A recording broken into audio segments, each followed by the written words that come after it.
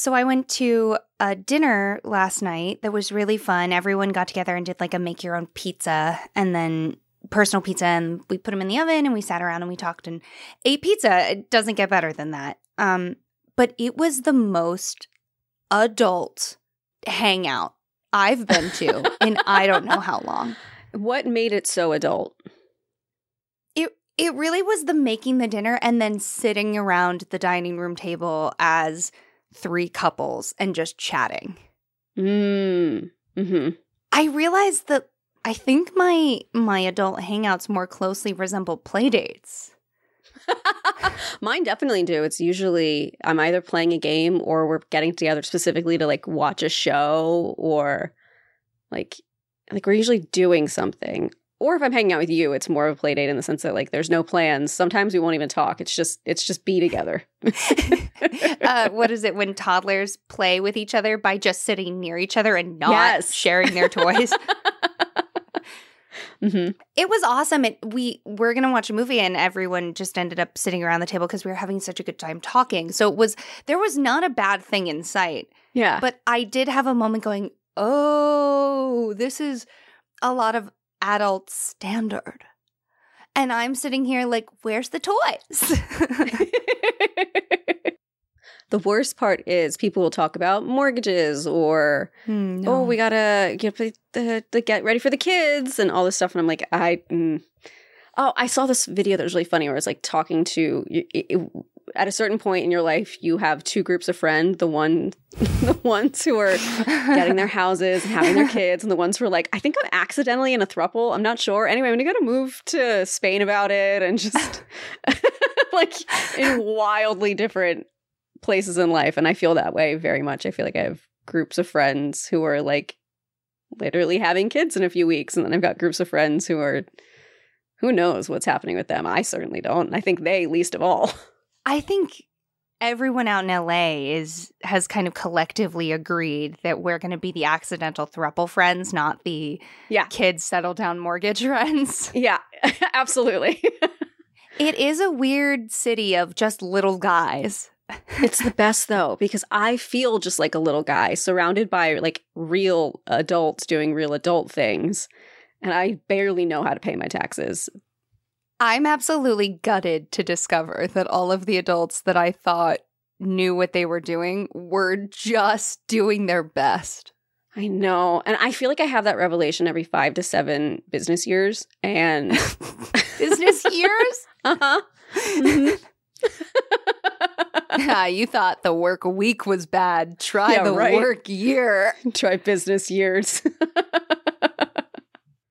I feel like I have that realization so often, and yet every time it's brand new. Yeah. Like, imagine all of our teachers that were just like us. They were just us. Yeah.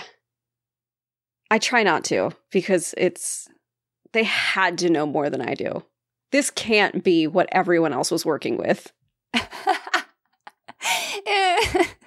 Their skill tree has to have been more developed. Oh, for sure. I missed an update or a level up or something. Right. Like, I didn't go off and do enough side quests to build up XP and get the points to have a good skill tree. So now I'm at a really high level facing a really big bad with nothing. Yeah. I just accidentally powered through the first few levels of my life too hard. And now I'm underleveled for where I'm at. I was playing Control the other day. This is my first time playing it. And I have it set to you can't die mode, which every video game should have 100%.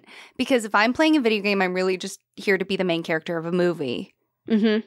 And I will die. And it's really rude that everyone is making me go back to the beginning for that. Yeah.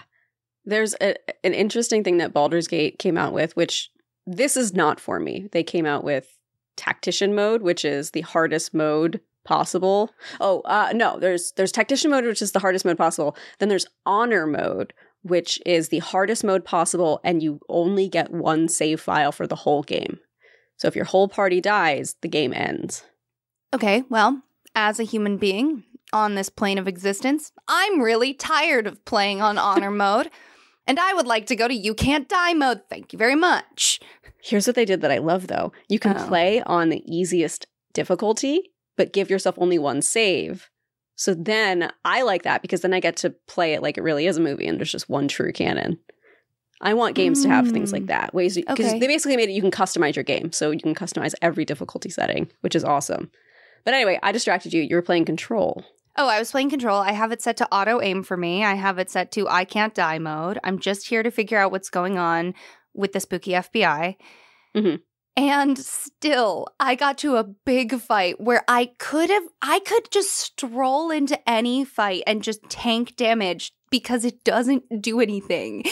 And yet, I rolled up into this fight, a big bloody thing came out, started shooting at me. I instantly went into dodge mode where I did not shoot or attack it. I just kept zipping around.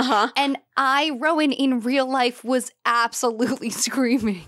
Oh, I know exactly what was happening. Not only do I know you were screaming, I know you were also like moving. If there was controller, the controller was moving with you as you're flailing around. And I get so scrunched into the couch. Come out and play video games with me so I can just watch and be like, look to the right, you missed a chest and not have to do the hard part. I love sitting and playing video games where you're watching because you're eagle-eyed on the whole situation and I'm so narrowly focused and then we solve puzzles together. Oh, it's so fun. This is my preferred way. Hey, guess what? I'm Rowan Hall. And I'm Tracy Harrison. And this is Willing and Fable, the podcast where Tracy and I operate one character stumbling through life that's here to bring you original retellings and in-depth research on the history, mystery, and mythology that makes the world so fascinating. Each week, the combined creature that is Rowan and I research a topic from history or mythology, and then we write an original story to go along with that topic. So if you'd like to support our show, follow us on social media at Willing and Fable, or share your listener legends and questions with us at willingandfable@gmail.com or on our website. That is so true. This podcast is exactly you and I teaming up and be like, what if two of us equaled one? The whole thing. Two half-functioning brains equals one really good one. Yeah, I mean, I really feel like there's something there if we want to analog it to like the American economy and marriage and how it used to be single earner households and now it's dual earner households. And now two people working all the time is equivalent to what the buying power of one working person used to have. I'm fine. It's fine. That's not what I accidentally trained all of my social media feeds to only exclusively show me content about. I've ruined my life. I've somehow trained mine because I Googled one makeup thing to give me all of that horror and a couple of glitter looks. Like, I looked up one laptop bag because I needed something to carry my computers around. No. I'm not joking, every other video is the same one laptop bag that they're trying to sell me. If I get another ad for pants, I'm gonna scream. Like, I don't know what it is. It's this one pants company that is like every other thing that I do. It is frustrating, and this year I'm working on getting out of the consumerism mindset. That's my new goal is to be like, I don't need a lot of things. I just need a few good ones. Cut to May. Oh my God, Rowan, I just bought. No. Yeah, right? No, 100%. But I'm working on it. It's little habits. I've gotten a lot better about cooking and meal prepping. That's been something I've been better about. Here's the thing. I'm teasing you, but I think you're going to do great, genuinely. This feels very within reach. It has to be. I mean, I have to do something. I can't keep just like buying myself little treats when in my head it's a $5 little treat and every time it's a $10 or $20 little treat, they add up. Right. Yeah. Okay. Yeah, I'm not going to get into the bit about the economy that my brain is giving me right now, but, the $5 treat has become the $20 treat. Mm-hmm. It has. Uh-oh. All right, before we talk about our topic today, there is one more way you can support our show, and that's by supporting your favorite local and small-time artists, either by buying from them or just sharing their work online, because we love when people pursue their passions. But no matter what, we're just glad to have you here. Get in, baby. I'm small time. I just just wanted to shout out artists. Go support some cool artists out there. Get yourself a little treat. Mm-hmm. And if you can't afford a little treat, just, repost, shout out, give credit to. So, Rowan, are you ready to talk about Appalachia? Oh, I can't believe it. It's crazy that this episode felt like such a big choice because this is, I feel like, our baseline. I know. I have a little chunk about it later, but I'll just talk about it now. So we grew up near Appalachia, and I personally, I won't speak for you, but I growing up had this idea that anything that was far away from me was really cool. And if it existed near me, it couldn't be cool and mysterious. So I was interested in folklore from around the world, but I did not care about Appalachian folklore because I was like, well, that's like my backyard. That's not cool because it's in my backyard, and what's in my backyard is not cool. Yeah. And so it took me a long time to get into this mythology. Well, I think part of it is also I didn't realize that our baseline was Appalachian folklore because it's just what was there. And to be clear, Tracy and I did not grow up in the mountains. Neither of us have one of the myriad Appalachian accents. We are not up on the slang. We're really from the foothills would be gracious. We're really from just outside. But the interesting thing about those woods is they are vast. Mm-hmm. And if you get out of the woods, you immediately hit the pine barrens. So we're smack in between them. Oh, yeah. Oh, yeah. There's so much cool history and mythology that is, I mean, literally and figuratively in the backyards of where we grew up, that to me, I was just like, well, it's not cool because I didn't have to work to find it or it wasn't far away. Like there was just something in my head that was like, all of this, not interesting. I don't like it. I think because it was readily available and I just wrote that off as not interesting, which is such a bummer because I missed out on so many years of cool myths. I want to agree with you so bad because all I ever want to do in my life is agree with you. But the fact that I spent so much of my time as a young person trying to catch actual monsters in the woods leads me to believe that I might have been a little bit more involved in Appalachian folklore. You and I did genuinely spend about a year of elementary school trying to find a witch that we believed lived in the woods outside of our elementary school. I still don't know what was up with that situation. I guess it was just some person's chimney. Is that what it was? There was smoke coming from the woods, which was in a chimney shape. It's like at the beginning of Hocus Pocus where you get the cut and then there's purple smoke coming up from the woods. Uh-huh. It's like that, except it wasn't purple. It was just regular chimney smoke. And I still believe that there was a witch in those woods, even though those woods were about 10 feet across. Yeah, yeah. Because it was the woods outside your school where they've like cut it so that kids can play. And then there's a little strip of woods so that the people in the little suburbs on the other side can pretend that they're not living right up against an elementary school. Yeah, looking back on it now, obviously it makes sense. But as a kid, I don't remember the smoke. I think we heard voices or something, which again, clearly was families. But to us, the woods were so big, there couldn't possibly be a neighborhood on the other side of it. I'm gutted that you and I didn't ever just run away from school and sneak into the woods because we were both good kids and mystery hunters, and you can't be both. No, you can't. We always stayed right on that tree line, just like we were supposed to.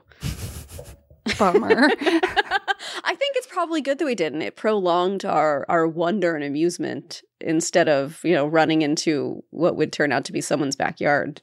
Here's the thing. I know all of the facts now behind this witch outside of our elementary school, but if any one person gave me the slightest hint that they would be up for spending a couple of hours investigating the witch, I would be all in again. Like, facts are gone. Absolutely. I just did that. There's a hiking trail near where I live now, and we went on a whole, hour-long excursion on one hike because someone said there was a little witch's cabin somewhere nearby. So I would do it again. Correct. I have a neighbor who the little daughter that lives there puts out little fairy houses. She's been building them. Mm-hmm. And I need to talk to her mom and be like, can the fairies leave her stuff? Like, can I put things in there, or will that make your life harder as a mother? Because I genuinely don't know the answer to that. Yeah. Yeah, I think definitely check in. But God, if you could, what fun for that little girl. They're like crows, right? Like they would bring shiny things. It's easy. Oh, I mean, throw a nickel, like a couple nickels, and it's going to be like the greatest thing that's ever happened to her. Oh, especially if you have any coins from like your last trip to Europe for a couple of euros. But honestly, also just like a little path of glitter.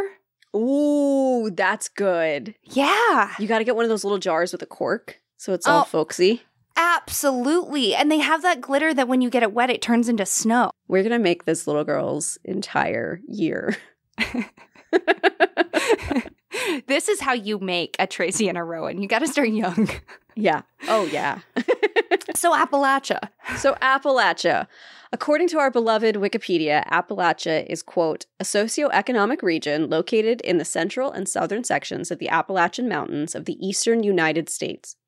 It stretches from the western Catskill Mountains of New York State into Pennsylvania, continuing on through the Blue Ridge Mountains and Great Smoky Mountains into northern Georgia and Alabama, end quote.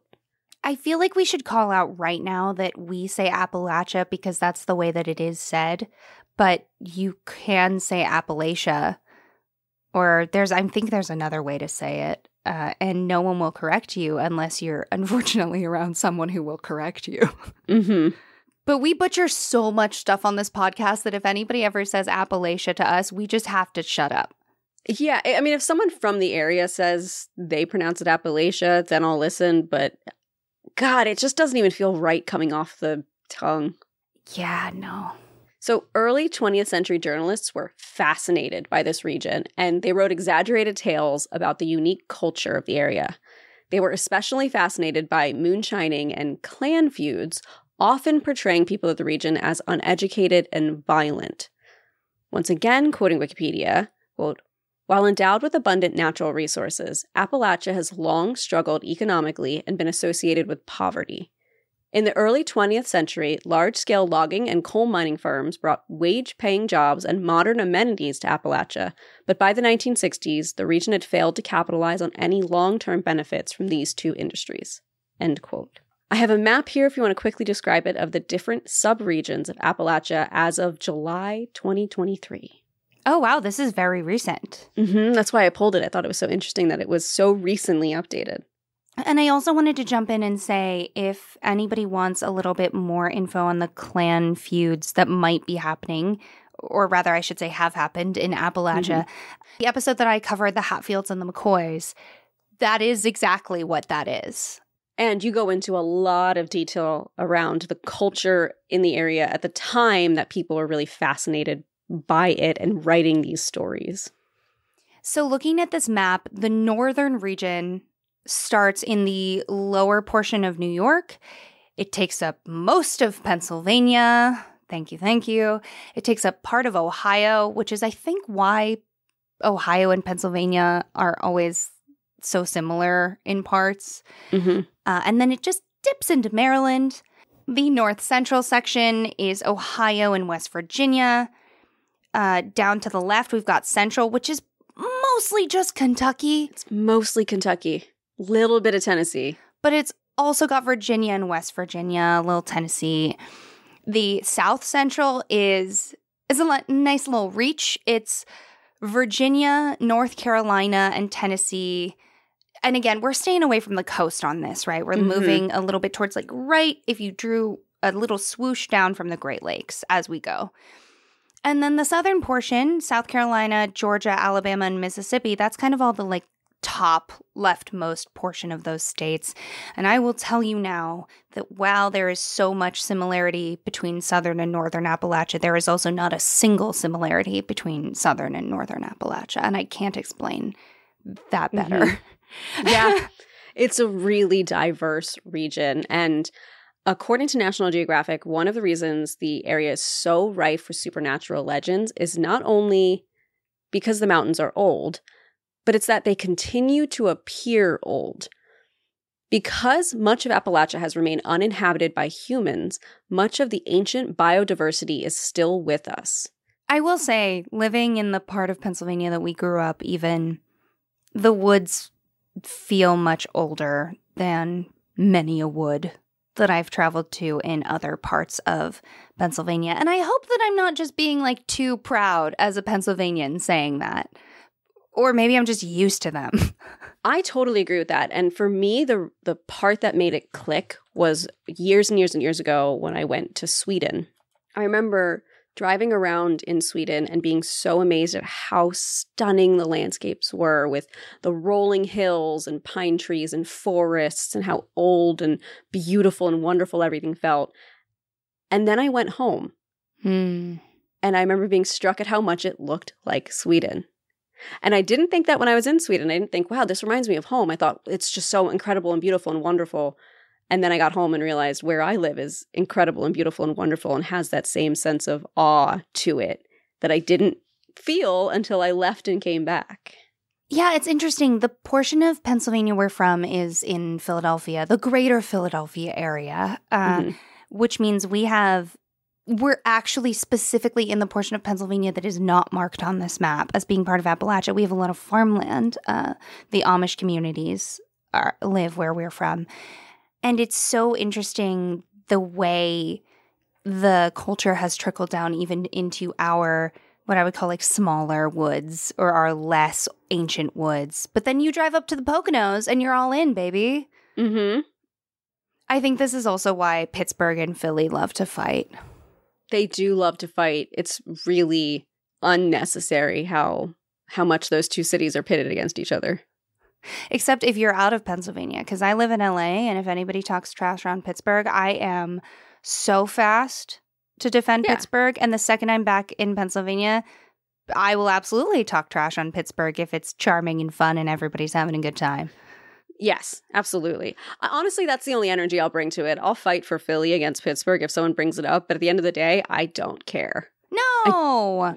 Because we care about more important things like cryptids and ghosts. Yes. So speaking of, back to the National Geographic article, Elizabeth Byers, principal scientist at Appalachia Ecology, explains that, quote, the gorgeous habitats that haven't yet been erased by civilization range from dark, misty red spruce forests to layered oak forests, from silver maple swamps along the major rivers to cotton grass fens on the high plateaus, end quote.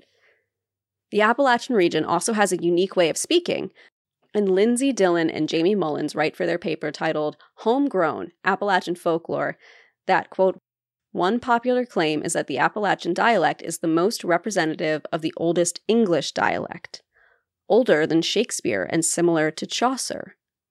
How has such a romanticized dialect survived in Appalachia? Many claim the isolated terrain of rural Appalachia has seen time stand still. The truth is, while it may be more representative of Old English, the Appalachian dialect has also evolved over time.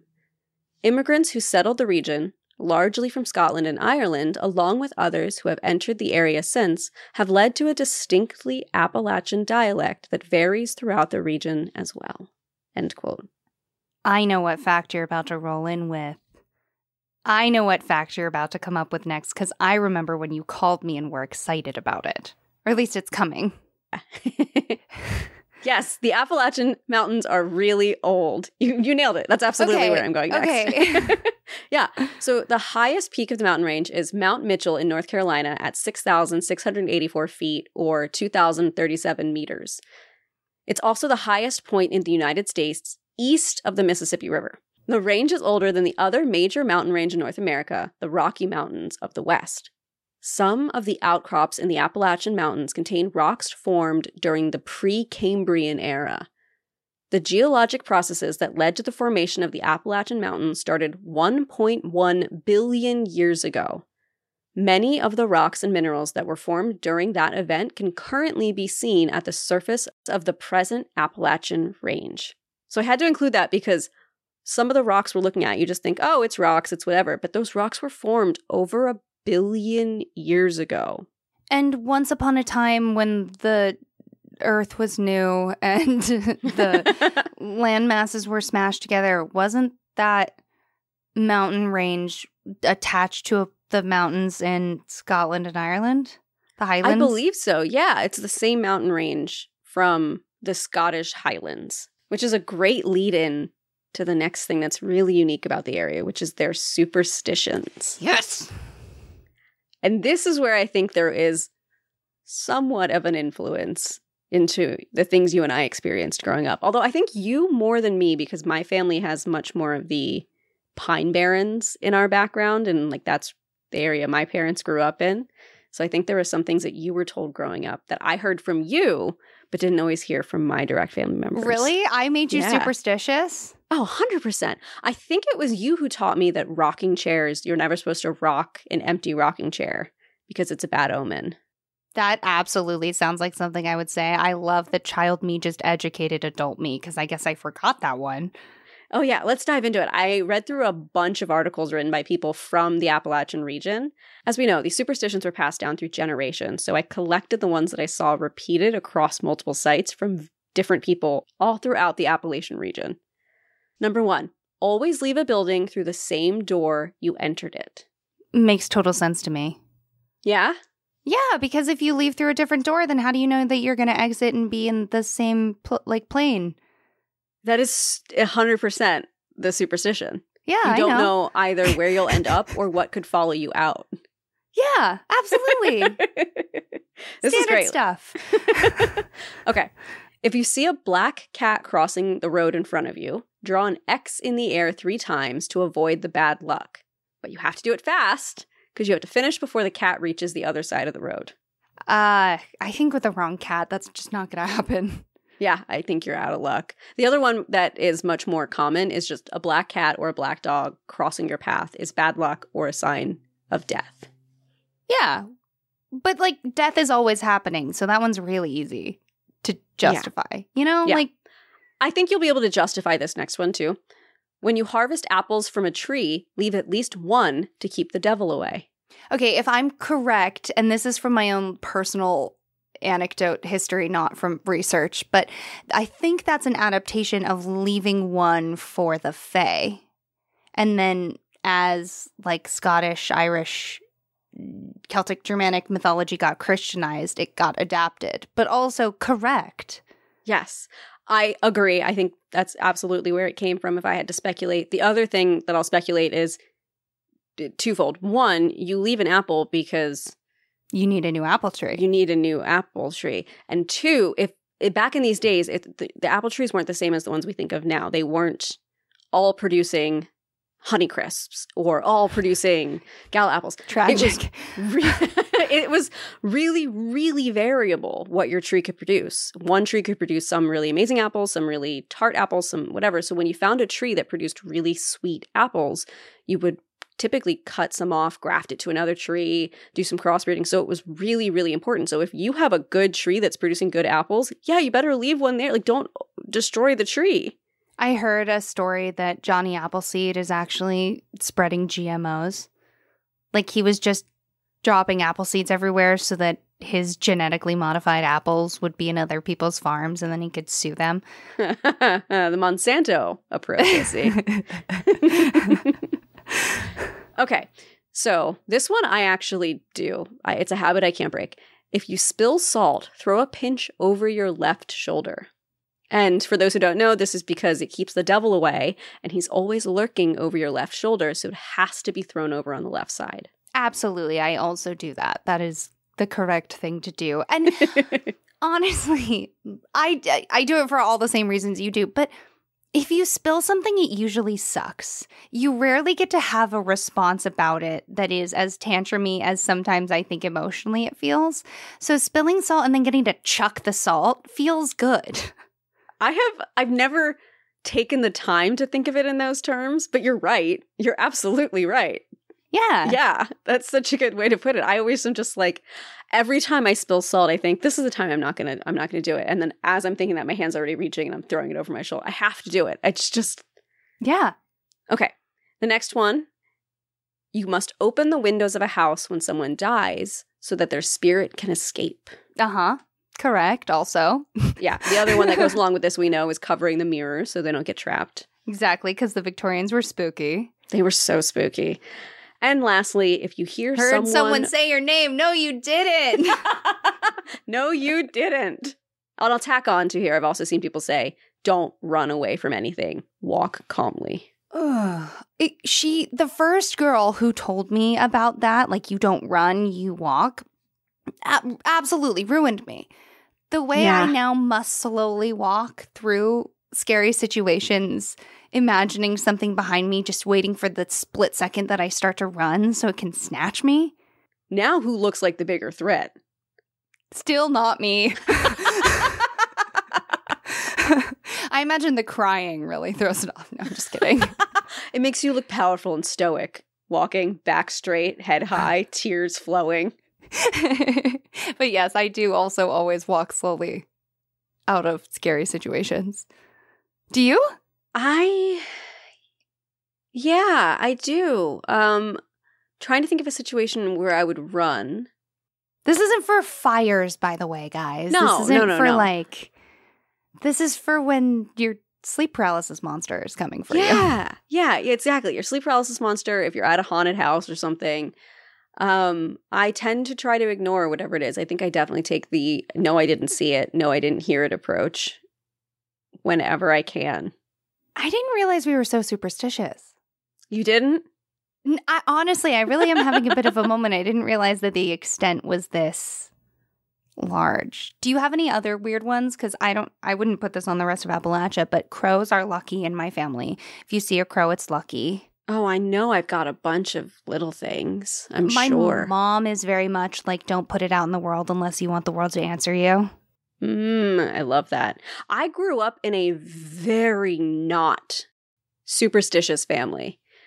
My dad is a very logical scientist guy, and my mom, I would go up to her when I was a kid and be like, oh, this thing about ghosts, and she'd be like, ghosts aren't real. Like, I think Mom, if you're listening to this right now, like, you're probably sitting there going, none of this is real. Like, she's just that's not her speed. So, I don't know where I came from. I came from you in our friendship. It has been my absolute pleasure to corrupt you. I'm so grateful for it. No, but that thing where you, like, if you don't want something to happen, you don't say it. Or, like, if you make a wish, it has to be very specific because, like, the fae will hear you. And if you're off even a little bit in your verbiage, you're going to be dead. They're going to give you exactly the thing that you asked for, and it's going to be not what you hoped. Absolutely. Oh, absolutely. It's going to be the letter of the law, not the spirit of it. Right. They're like, I wish I could get out of this situation. And they're like, well, you're dead now. You're out of the situation. You're out of the situation. Or you're now, like, dangling over an active volcano. You're not in that other situation. Okay, so we haven't done this in a minute, but I'm going to read a story in the middle of the episode. Let's do it. Hello, everyone. My name is Bloody Mary, and welcome to the opening ceremony of the 154th Annual Cryptid Community Convention. We at the CCC are proud to welcome you back to the Appalachian region for a long weekend of haunting, bonding, and, say it with me now, education. No, green, gray. The answer is education. Say it with me. Education. Okay. We gather here year after year after year after year after year after year to connect and teach one another so that our community can terrify and thrive. Before everyone heads over to Beetlejuice's Punch Bowl to get freaky on the forest floor, we have a few orders of business, and with your assistance, I can move through this fairly quickly. On that topic, Beetlejuice would appreciate it if you limit the number of times you call his name. If you say it 3 times, he'll immediately be summoned to your side. This year, he would appreciate the opportunity to finish his conversations, and we don't want a repeat of the misunderstanding with that creepy Burton fellow from 35 years ago. If you need me, I'm happy to come and help. Simply say my name, Bloody Mary, 3 times into a mirror or other reflective surface. I'm not particularly eager to finish any conversation, so don't hesitate to call me if you need me. Now, I know there's been some discussion in years past about whether it's appropriate for ghosts and gods like myself and Juice to come to a convention like this.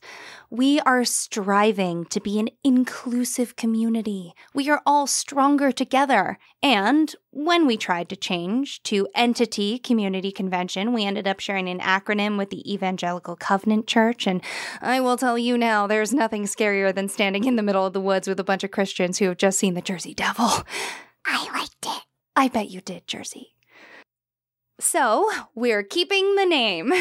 But we would like to say, as we have said for the last 5 years, Skunk Ape, that we're opening up the term cryptid to mean any entity that terrifies or torments humans, or that a shocking number of humans do not believe is real. So that means we will be hosting COVID vaccines for free for any cryptid that wants them. In our effort to continue our initiative, this is the first year we've invited the creepypastas. A round of applause. Thank you. Yes, please be nice to Slenderman while he's getting used to the offline world. In celebration, the Flying Spaghetti Monster and the One-Eyed, One-Horned, Flying Purple People Eater will be hosting a dinner and data seminar on how to increase your online presence. If you cannot fly, don't worry. Brooms will be provided for you at the beginning of the seminar. Continuing with the online theme, Mothman will be hosting 2 interactive classes this year, one titled Gen AI and You. Mongolian Deathworm, I think you'll really appreciate all the extra fingers AI gives its monstrous creations. He's also hosting The Cryptid as an Independent Contractor. Yes, I know, TurboTax is terrifying. But Mothman was the first of us to form an LLC, so he's equipped. Yeah, man, totally. Like, my absolute pleasure, man. I'm always happy to help. Both corporate and mythological entities must pay taxes. Just a quick note, doubling back to the discussion of gods, if you'd like to get a religious text signed, please search for them by Pantheon in your pamphlets. Continuing on the entity expansion initiative, there are a few humans here. Jason, Michael, and Freddie have done an incredible amount of work killing people over the last 4 decades, and we think that they've more than earned their place here. We ask that the man-eaters, I'm looking at you, vampires, and werewolves, I see you snickering, please resist the urge to compel and kill them. Honestly, they might get you first. If you do feel the need to consume torture or even just scare a few people, we invite you to head over to our cabin in the woods. We listed it as an Airbnb, so there should be a new unsuspecting couple coming every night. We simply ask that you be considerate and leave enough for everyone. Bigfoot, on that note, I'm going to need you to stop using other entities' chairs as footrests. It's rude. Sure. Thank you.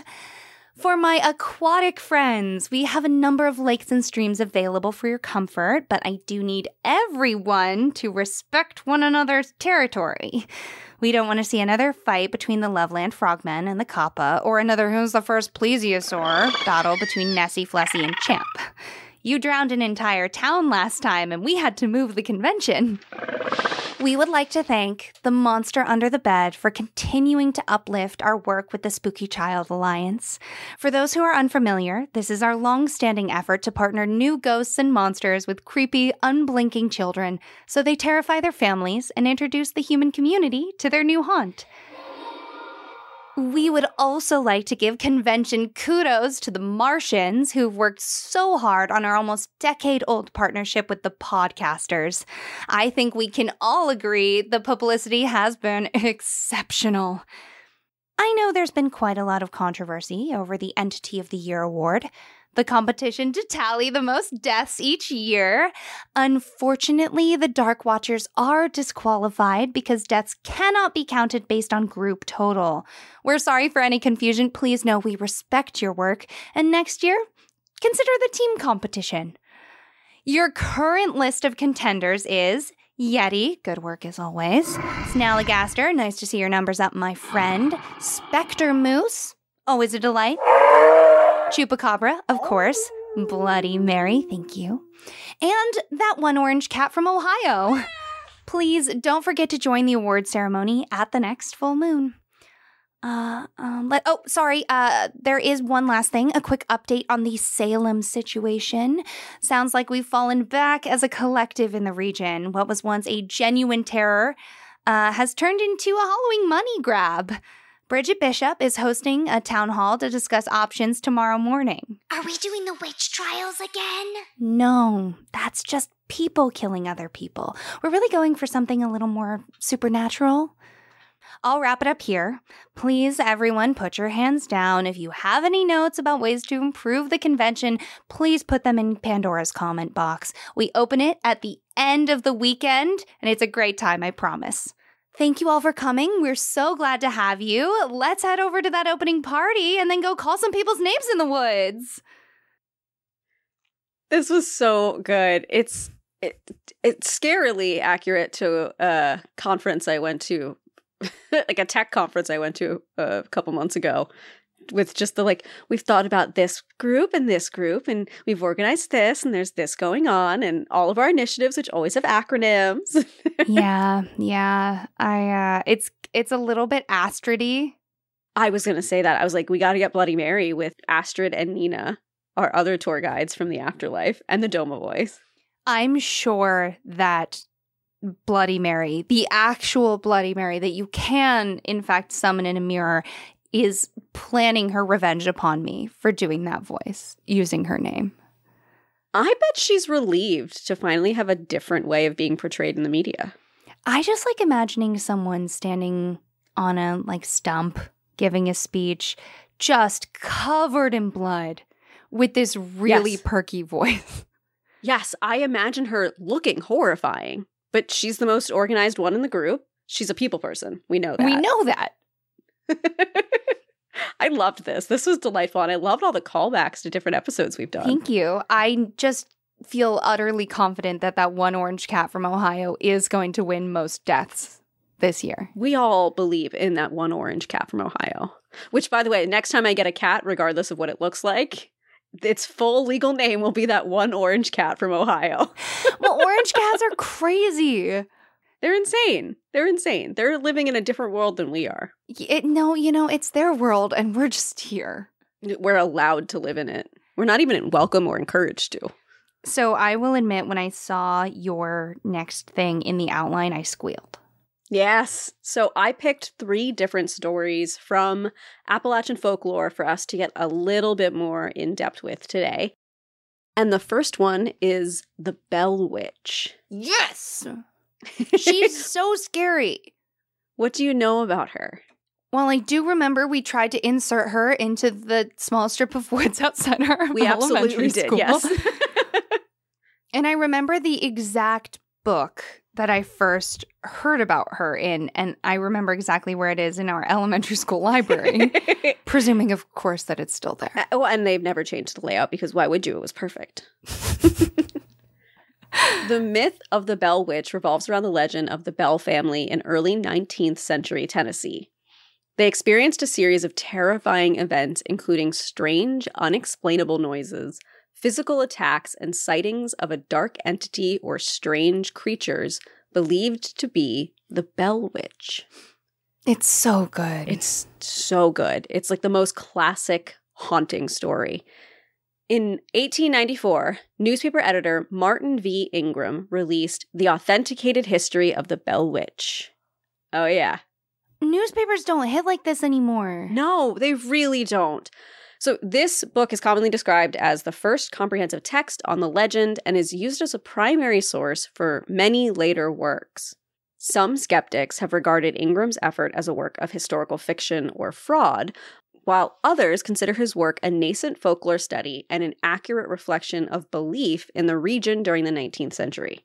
So in this story, the poltergeist named Kate claimed to be Old Kate Bat's witch. Yes. Such a good name. Old Kate Bat's. Old Kate Bat's witch. Let's try saying that 3 times fast. Old Kate Bat's witch, Old Kate Bat's witch, Old Kate Bat's witch. All right, Old Kate Batts expressed displeasure with the family, especially after the youngest daughter, Betsy Bell, became engaged to a man named Joshua Gardner. Yeah, get ready. This relationship's going to be important later. But according to Haunted Tennessee, Ghosts and Strange Phenomena of the Volunteer State by Alan Brown, the haunting began in 1817 when John Bell witnessed the apparition of a strange creature resembling a dog with the head of a rabbit. Bell fired at the animal, but it disappeared, and John's son, Drew Bell, approached an unknown bird of extraordinary size perched on a fence before it flew off. So they're seeing strange things. Right. They're getting freaked out. Now we're bringing Betsy back in because Betsy observed a girl in a green dress swinging from the limb of an oak tree. And Dean, a person enslaved by the Bell family, reported being followed by a large black dog on evenings he visited his wife. Activity moved to the Bell household with knocking being heard along the doors and walls, and the family heard sounds of gnawing on the beds, invisible dogs fighting, and chains along the floor. So it's getting more intense. The fact that I didn't remember that they had an enslaved person tells me that either, one, I was too focused on the ghosts as a child to think about the larger issues happening, or two, it was deleted from the kids' book that I read about this. I think I know which one's more likely to have happened. Bummer. Yeah. And so all members of the family are getting some sort of interaction. They're hearing things, they're seeing things, and it's getting worse and worse. So it's about this time that John Bell began experiencing paralysis in his mouth. The phenomenon grew in intensity as sheets were pulled from beds while the children slept, and soon the entity began pulling hair and scratching the children, with a particular emphasis on Betsy, who was slapped, pinched, and stuck with pins. Poor Betsy's really getting the brunt of it, which I think happens a lot in these haunting stories. Teenage or young adult women tend to get picked on pretty heavily. Yeah, there's maybe some idea of madness there. There could be some attention seeking there because I'm sure things aren't going great for you. Mm-hmm. Betsy doesn't sound like a nice human being name. And I know you're not supposed to say things like that.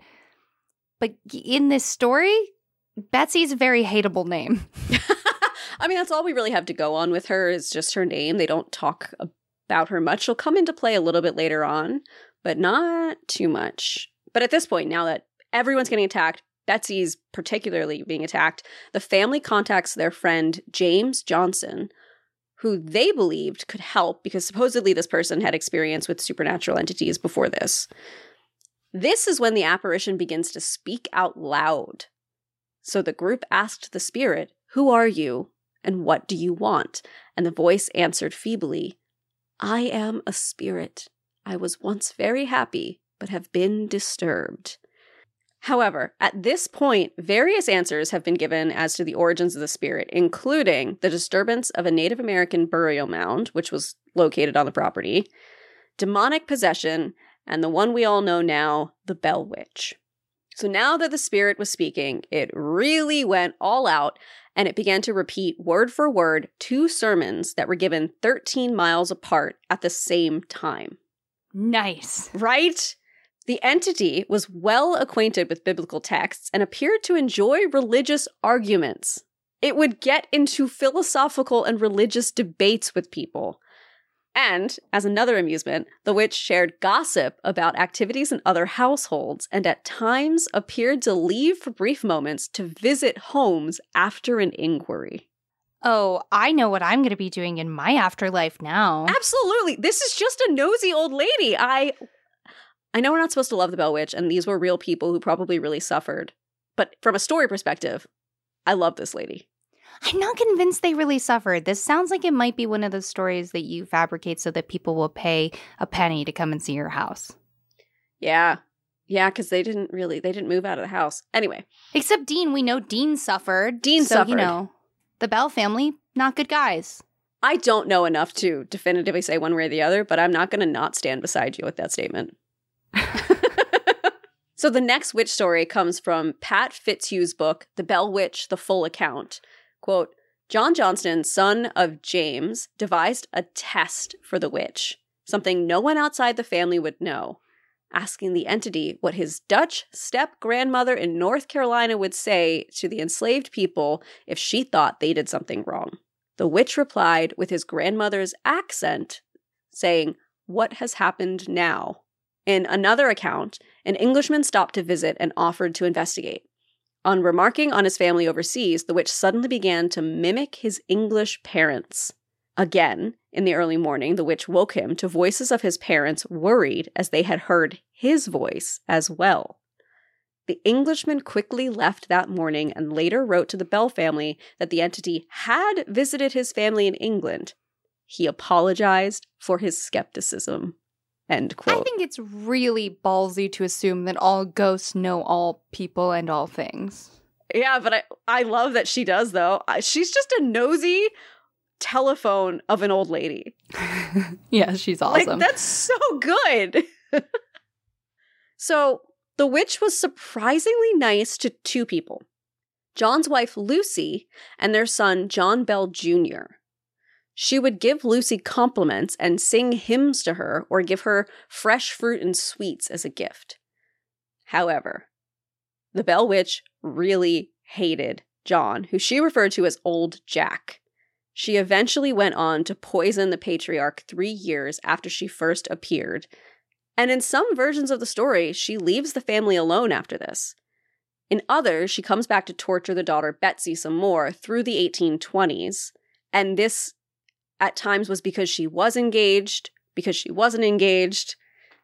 It happened for years. It didn't happen at all. Right. And there was one other claim that she would come back in 1935 to haunt the Bell family descendants, but no one came forward to claim that experience.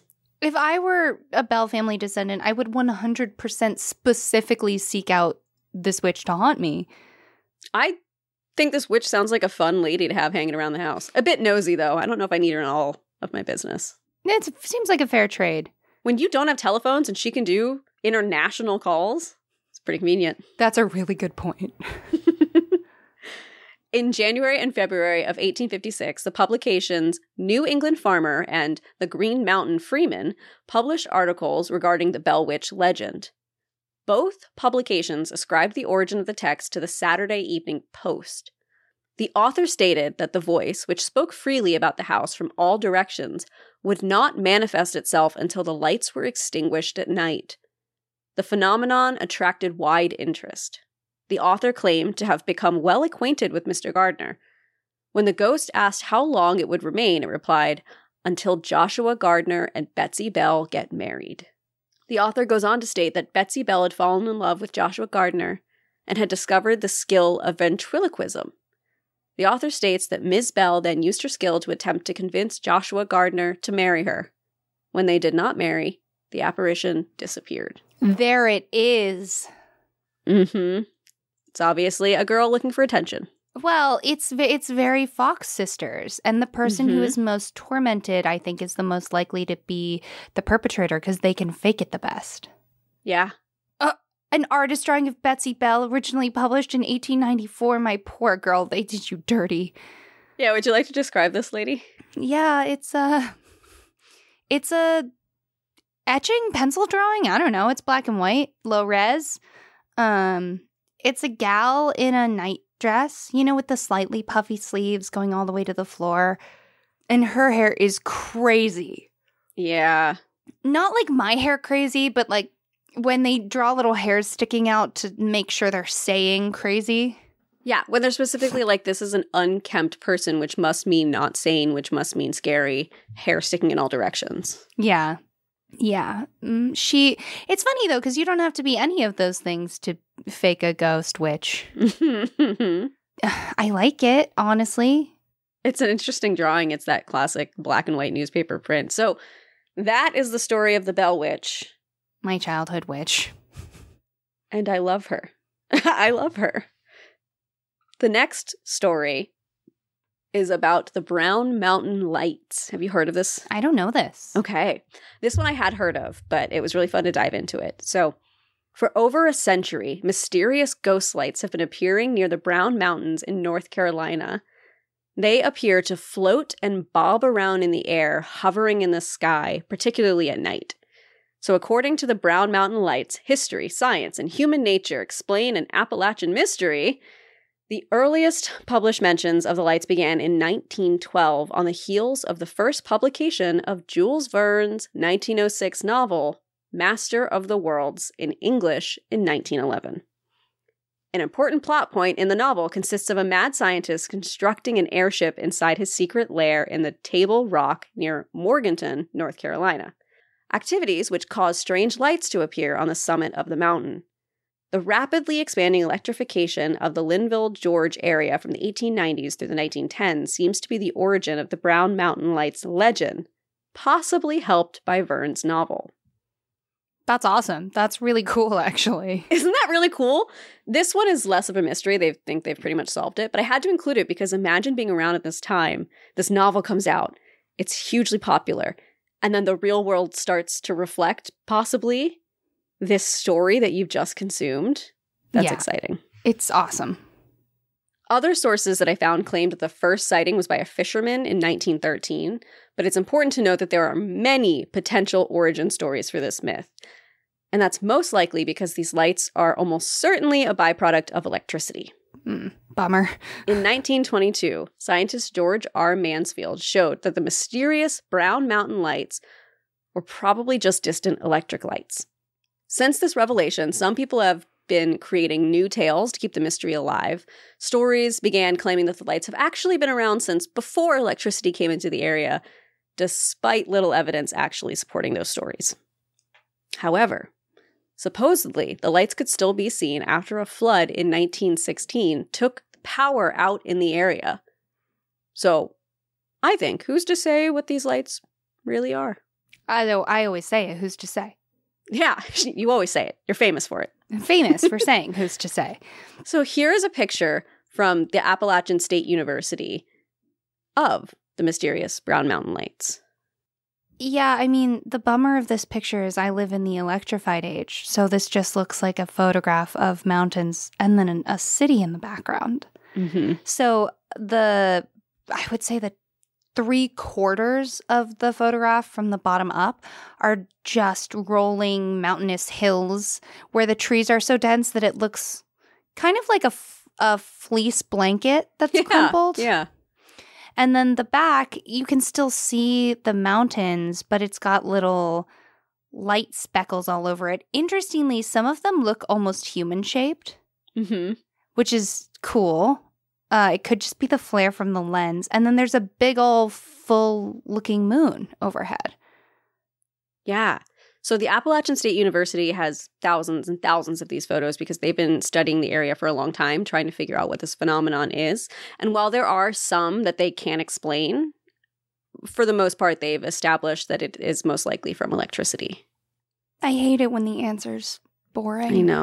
I know. When I first was reading about this and seeing the dates of 1890 through 1910, I was like, oh, interesting. I wonder if electricity is playing a part in, oh, yep, there it is.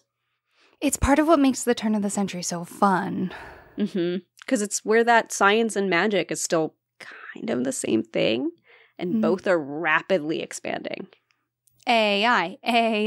Let's put the magic back in AI. I've got so many thoughts on AI, but we don't have time for that now. Instead, should we talk about the Flatwoods Monster? Yeah. I don't know this one either. This one was new to me as well.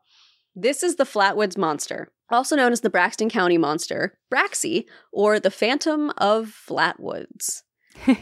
This is a West Virginia story, and this creature is reported to have been sighted in the town of Flatwoods in Braxton County, West Virginia, on September 12th, 1952, just after a bright light crossed the night sky. So let's set the scene. It's 7:15 p.m. on September 12th, 1952. Two siblings, Edward and Fred May, along with their friend Tommy Heyer, reported witnessing a glowing object move across the sky and land on local farmer G. Bailey Fisher's property. The trio then visited Kathleen May's residence, sharing their story with her, and Kathleen May, accompanied by the three boys, local children Neil Nunley and Ronnie Shaver, and West Virginia National Guardsman Eugene Lemon, head to the Fisher farm to investigate this mysterious sighting. So there's a big group of them. Okay. They're all going, and they're trying to figure out. They saw a bright light that seemed to land in this farmer's yard. Upon reaching the hilltop, Nunley claimed they observed a pulsating red light. Lemon recounted pointing a flashlight in that direction and briefly glimpsing a tall, man-like figure with a round, red face surrounded by a pointed, hood-like shape, similar to a spade on a playing card.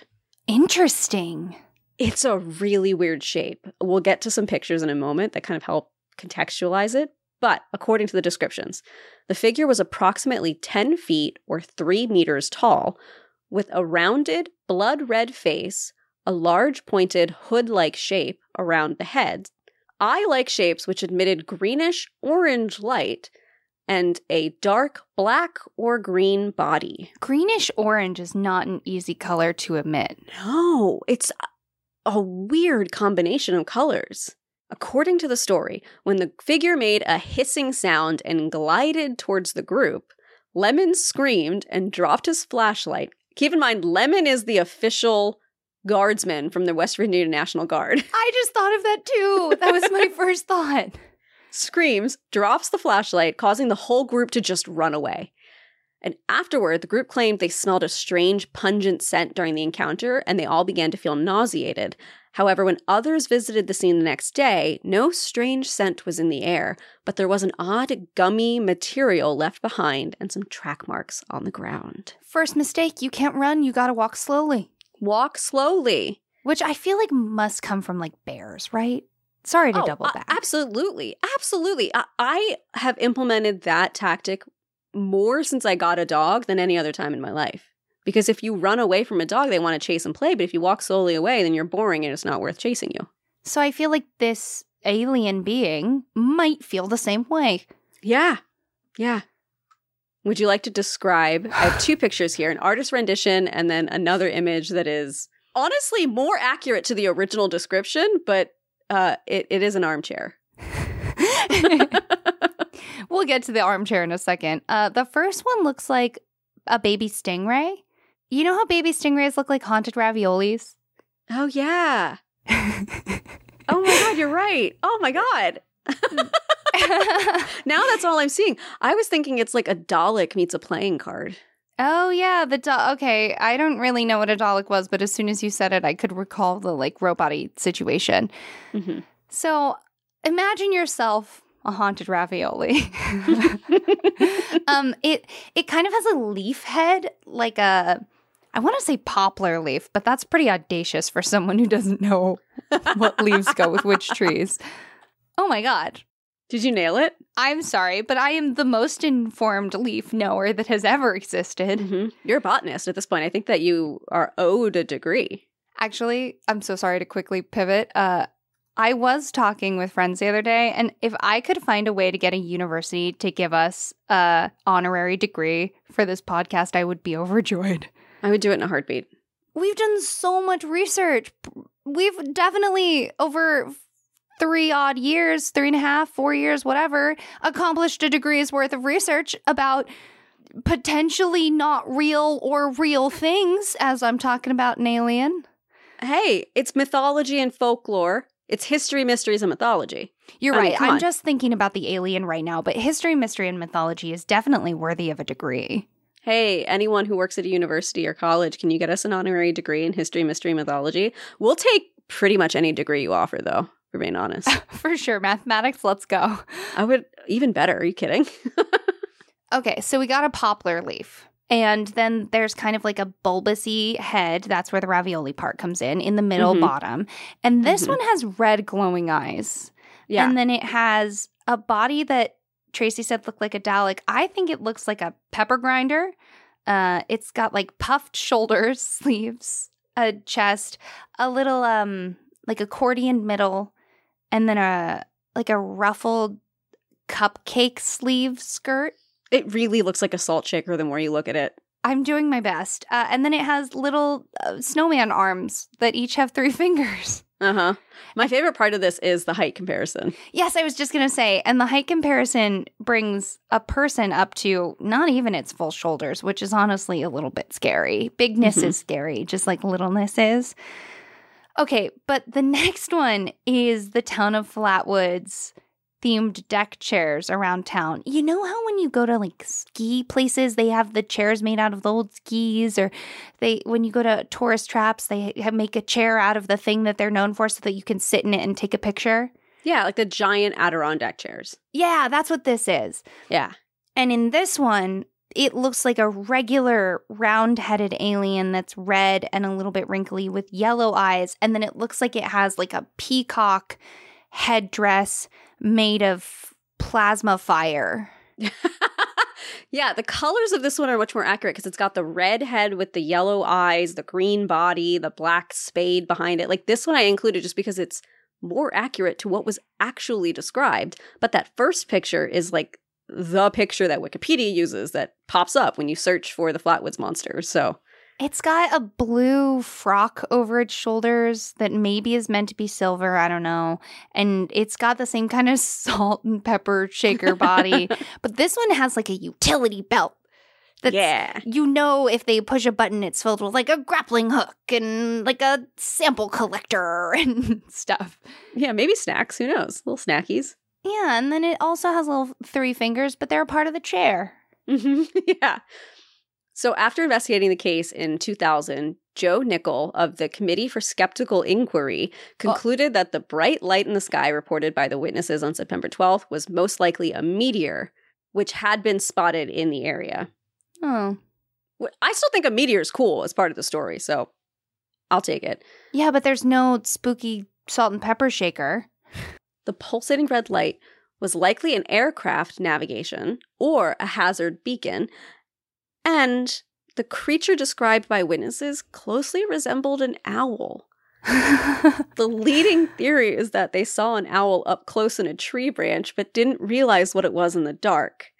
Nichols suggested that the witnesses' perceptions were distorted by their heightened state of anxiety, and his conclusions are shared by a number of other investigators, including those of the Air Force. So, this is related, I swear. I just found out the other day that the Joseon royal family, which ruled in Korea, took daily records for 500 years, every single day. There was someone following them around writing, and they'd be like, don't write that. And then the person would write that they said not to write that. Like, that was the amount of intensity that we had. And they were kept from 1392 to, I think, 1865. But in that, they have records of UFOs. Really? Where they would be like, today over the palace, we saw a saucer in the sky, or like a bowl in the sky. Huh. So, you know, it could be a meteor, or it could have also been the Flatwoods Monster. Here's my thing with this story. I mean, yeah, okay, it could have been a meteor and an airplane and an owl, or it could have been that, like, 6 people really saw this thing. I mean, there was a not insignificant group going up to this farm to investigate. Right, and also, why is it more logical that there was a meteor and a plane and an owl? And an owl. I would give 2 of those things. But it's the third thing that makes it weird. Even though I guess like an owl being in the woods isn't weird. And a plane being in the sky isn't weird.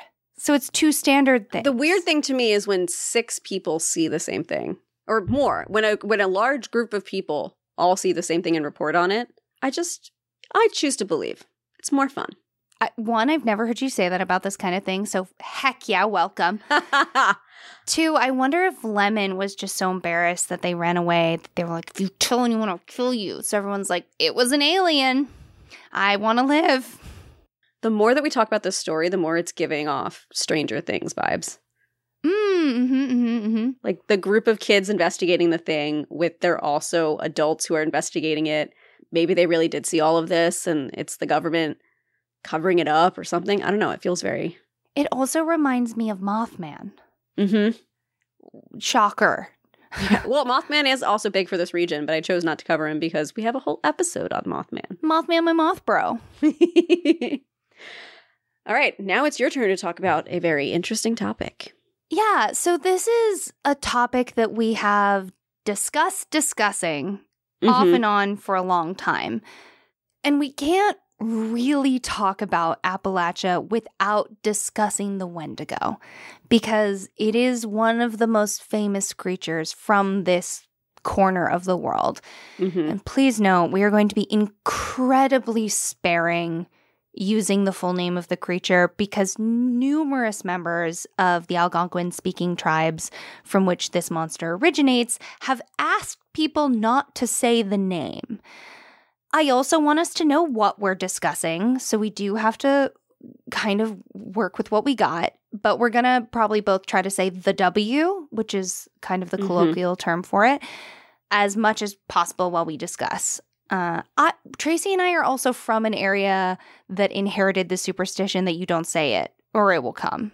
I think that's true of a lot of monsters from Appalachia, probably because of the cultural diffusion. And then, why are we discussing this lore, even though folks keep asking other people to stop appropriating their culture? And that is because education is not appropriation, and I do believe that the best way to get someone to follow a request or a demand is for them to understand why people are making it. I agree. So if you'd like to learn more about the W from an incredibly qualified teacher, you should see our source labeled Journal of Religion and Film, where you'll find a 2018 paper titled Classroom Cannibal, a guide to how to teach Ojibwe spirituality using the Wendigo and film by Ojibwe scholar Dr. Brady Santee. It's a really cool paper. Otherwise, seek out Indigenous sources for more information. This is going to be a pretty brief overview. This has also been on my mind because there's such a large number of members of the TTRPG community who listen to this podcast. We're both members of that community. And many folks who play D&D love to put the W in their campaigns. And I think that that's a large reason why the creature is featured online so heavily right now in a lot of corners of the internet. It's on the D&D Wiki, Forgotten Realms, GM Binder, and it's a bummer. And we all know other people's closed practices are not our toys. So I would encourage everyone, there are hundreds upon hundreds of folks out there writing awesome adventures and TTRPGs about their own mythological practices that are open, and they're purposefully trying to share them with people. So if there is something about the W that you are excited about, I can guarantee 100% that you can find an equally satisfying monster that someone is enthusiastic about you playing with. So the W is heavily associated with Appalachia, but the territories of Algonquin-speaking tribes include part of Appalachia, the Northeast, and Canada. So the range of this beastie is quite broad. Because they come from such a broad region, there are many variations in the W's appearance and abilities, but there are some commonalities. Sometimes they're thin, other times quite beefy, but they're consistently very tall and are known to grow as they eat. Some may have more hair, others ash-colored skin. Often their skull and or partial skeleton is exposed outside of their skin. They have sharp teeth, terrible body odor and breath, and frequently have antlers or horns and may possess pointed animal ears. Their eyes may also be sunken and or glow like hot embers. If you're a person on the internet or who watches movies, you've probably seen the W in art as a tall, skinny, werewolf-esque beast with an empty-eyed, exposed deer skull and large antlers, and then it often has blood on its clawed hands and sharp teeth. That's the image that came to my mind. I also always see it with wolf teeth in its deer skull, which is interesting. Depictions usually include superhuman strength, stamina, eyesight, hearing, and sense of smell, making them incredible predators. And some stories describe them with the ability to walk across water or on top of snow. Horrifying. Could you imagine seeing that? I would be terrified. And for some reason, the snow one freaks me out more. Because it's so hard to run through dense snow. And if you're running away with all you can and this creature's just strolling along on top like it's no big deal. It's a good visual. It's a creepy visual. While some stories will describe these monsters succumbing to standard weapons, they often possess frozen hearts that must be destroyed with fire or through a ceremony performed by a spiritual leader. If anyone has heard of the Chinoo, the Giwaka, the Mewe, the Stonecoat from a number of tribes, these all fall in the category of ice cannibal giants as well. There's an awesome article by Caitlin Smith called More Than Monsters, The Deeper Significance of Wendigo Stories that is one of my primary sources today because it features just so many brilliant texts and quotes. It was published by Facing History and Ourselves, which is now a global organization that's been around since 1976 and bears the mission statement, Facing History and Ourselves uses lessons of history to challenge teachers and their students to stand up to bigotry and hate. They also have the absolute banger quote, "People make choices, choices make history." Ooh, that's so good. I look forward to using that at a really inappropriate time in conversation. Absolutely. Constantly. I can imagine getting grounded and having a parent be like, people make choices, choices make history. Enjoy your no dinner and no game console. Yeah.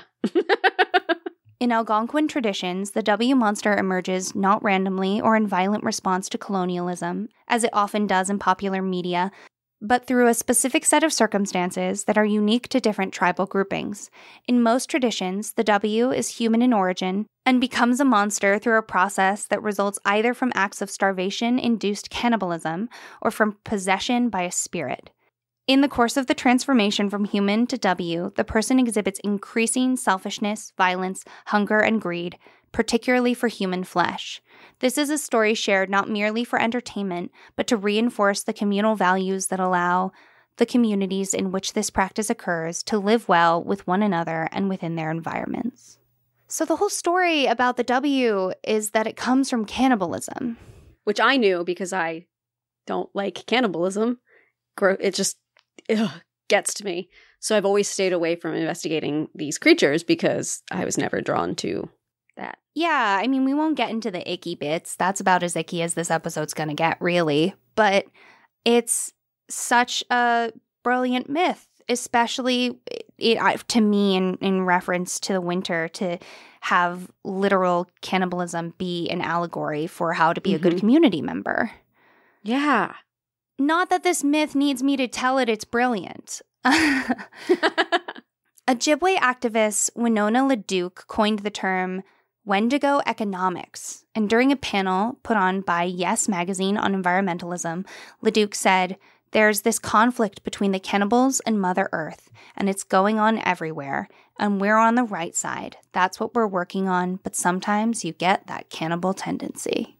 Oh, interesting. It's such an interesting quote. I always get really enthusiastic anytime people use mythology from their culture to talk about very grounded things like politics, because I think there's this modern conception that those things are removed, and that is deeply inaccurate. In his 1978 book, Columbus and Other Cannibals, The Wetico Disease of Exploitation, Imperialism, and Terrorism, Native American scholar Dr. Jack D. Forbes writes, "Wetico is a Cree term, which refers to a cannibal, or, more specifically, to an evil person or spirit who terrorizes other creatures by means of terrible acts, including cannibalism.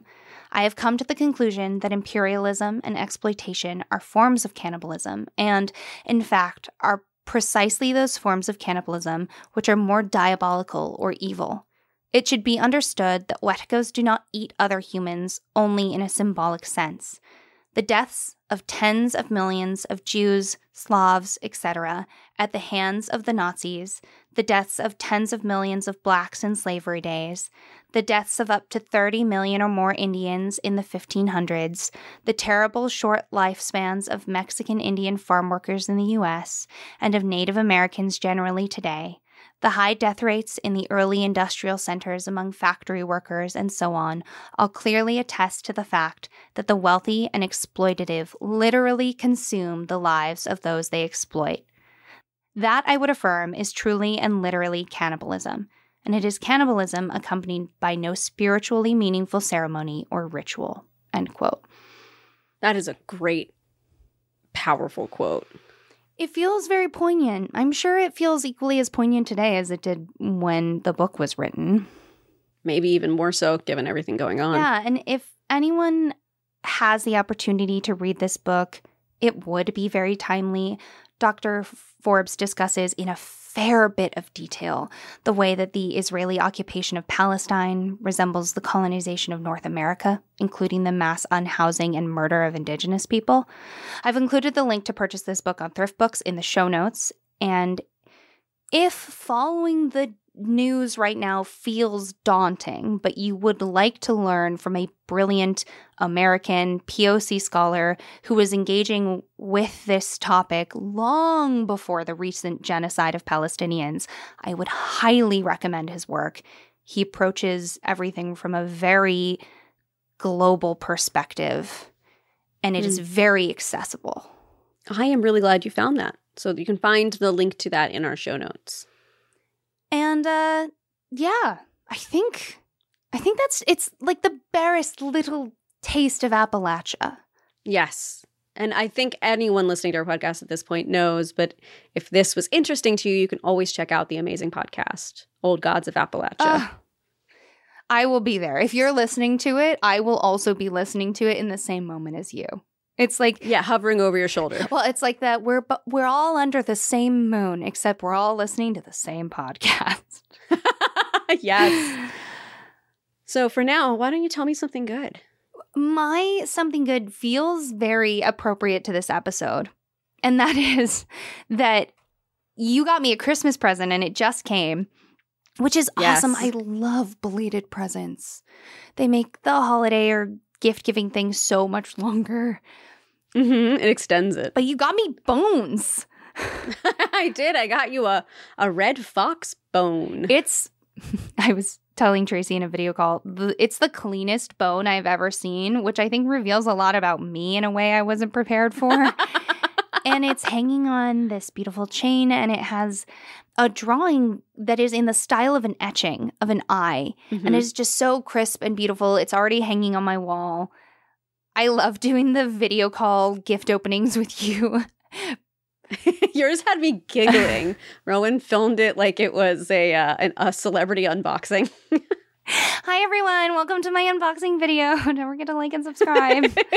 But, I don't think every friend would be bold enough to give you dead things, and I really appreciate that you are.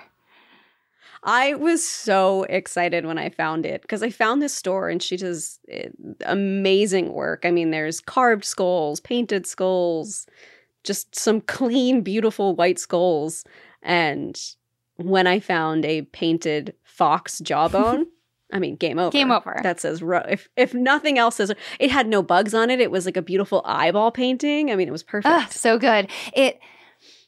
It blows my mind that this person is carving skulls because carving skulls is very stinky because oftentimes you have to heat it up and it is made of living thing, but like living animal thing, not like living plant thing. So it doesn't smell like a hot salad.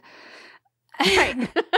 But their work is amazing and I was very geeked out, and I really appreciate also that you got me a Memento Mori t-shirt, but in the size that I can just be a potato.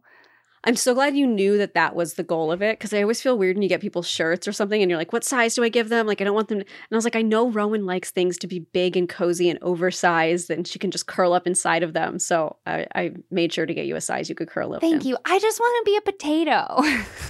Yes. All right, Tracy, tell me something good. My something good is that this upcoming week I have my first full official session of Candela that I'm running. So we had session 0 a couple of weeks ago, which was so fun. We spent so much time going over the relationship questions and building out this really cool circle. So the last thing we have to do is finish building out the circle, and then we're starting the adventure, which is one that I created for this group. So I'm really excited. What is their circle name? Have they picked one yet? Not yet. That's one of the last things they have to do. Because this group, it's going to be either the goofiest name you've ever heard, or they're going to genuinely spend another 2 hours just picking a name. It's either going to be the circle of folding your paper, hot dog and hamburger style, or it's going to be the circle of possession and feathers. And you're like, what? Yeah. Like, what? What does that even mean? What does any of this mean? What are you talking about? Yeah, I can't wait. I loved hearing about your session 0. The relationship questions are the best part. They're the best. It was so cute. We went from this group of a bunch of different people who had no connections to one character kind of has this weird crush on another. And we're like, oh, what's going on? Their families don't like that they're friends. But then another character secretly thinks one of the other characters is their soulmate. So then they're dealing with that in the background. And one person in the group's mysteriously missing wife is the reason that 2 of the players are now involved in the circle. And so that's a connection. Yeah, it's so good. It just, for any TTRPG you do, like try to, what I did is I took the old Spencer Stark route and I just said, pick, you can each pick 2 questions from this whole list, or you can take them and rewrite them or come up with something new or use it as inspiration, but you each get 2 questions that you can ask to anyone. Go. And it was so fun. It genuinely took almost 3 hours, but it was worth every single second of it. I love it when someone says, you know, you are my soulmate, and then that person's relationship back is you're a stranger. Or like just so opposite. Or like, I think you're my bully, and then they think you're their muse. It's like, what is happening? The way I wish I could be a fly on the wall. Just put your phone on FaceTime, say everyone Rowan's on FaceTime, and then just leave it there. I'll just listen. It's fine. I'm so excited. I miss the girls. I miss our girls game. It's the best. It's the best group. They're such a good group. So that's my something good. You know, you and I, we love our TTRPGs, so I'm very excited.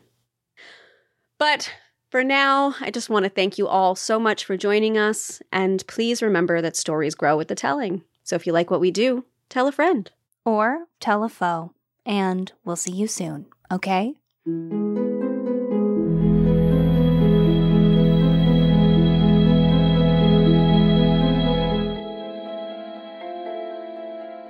Thank you so much for joining us for the Willing and Fable podcast. This episode was written and produced by Tracy Harrison and Rowan Hall. That's me. Our logo is by Jamie Harrison, and our music is by Taylor Ash. If you ever want to watch or read what we're reading, head over to willingandfable.com for our show notes and custom merch, or find us at Willing and Fable on Instagram, Twitter, and TikTok to join the discussion. We hope you'll rate, review, and subscribe to our podcast using your favorite listening source. And check out Willing and Fable on Patreon, where we have more than a few surprises for you, including custom artwork, stories, and access to our secret Discord channel. And of course, join us next time for another round of original retellings and in-depth research on the history, mystery, and mythology that makes the world so fascinating.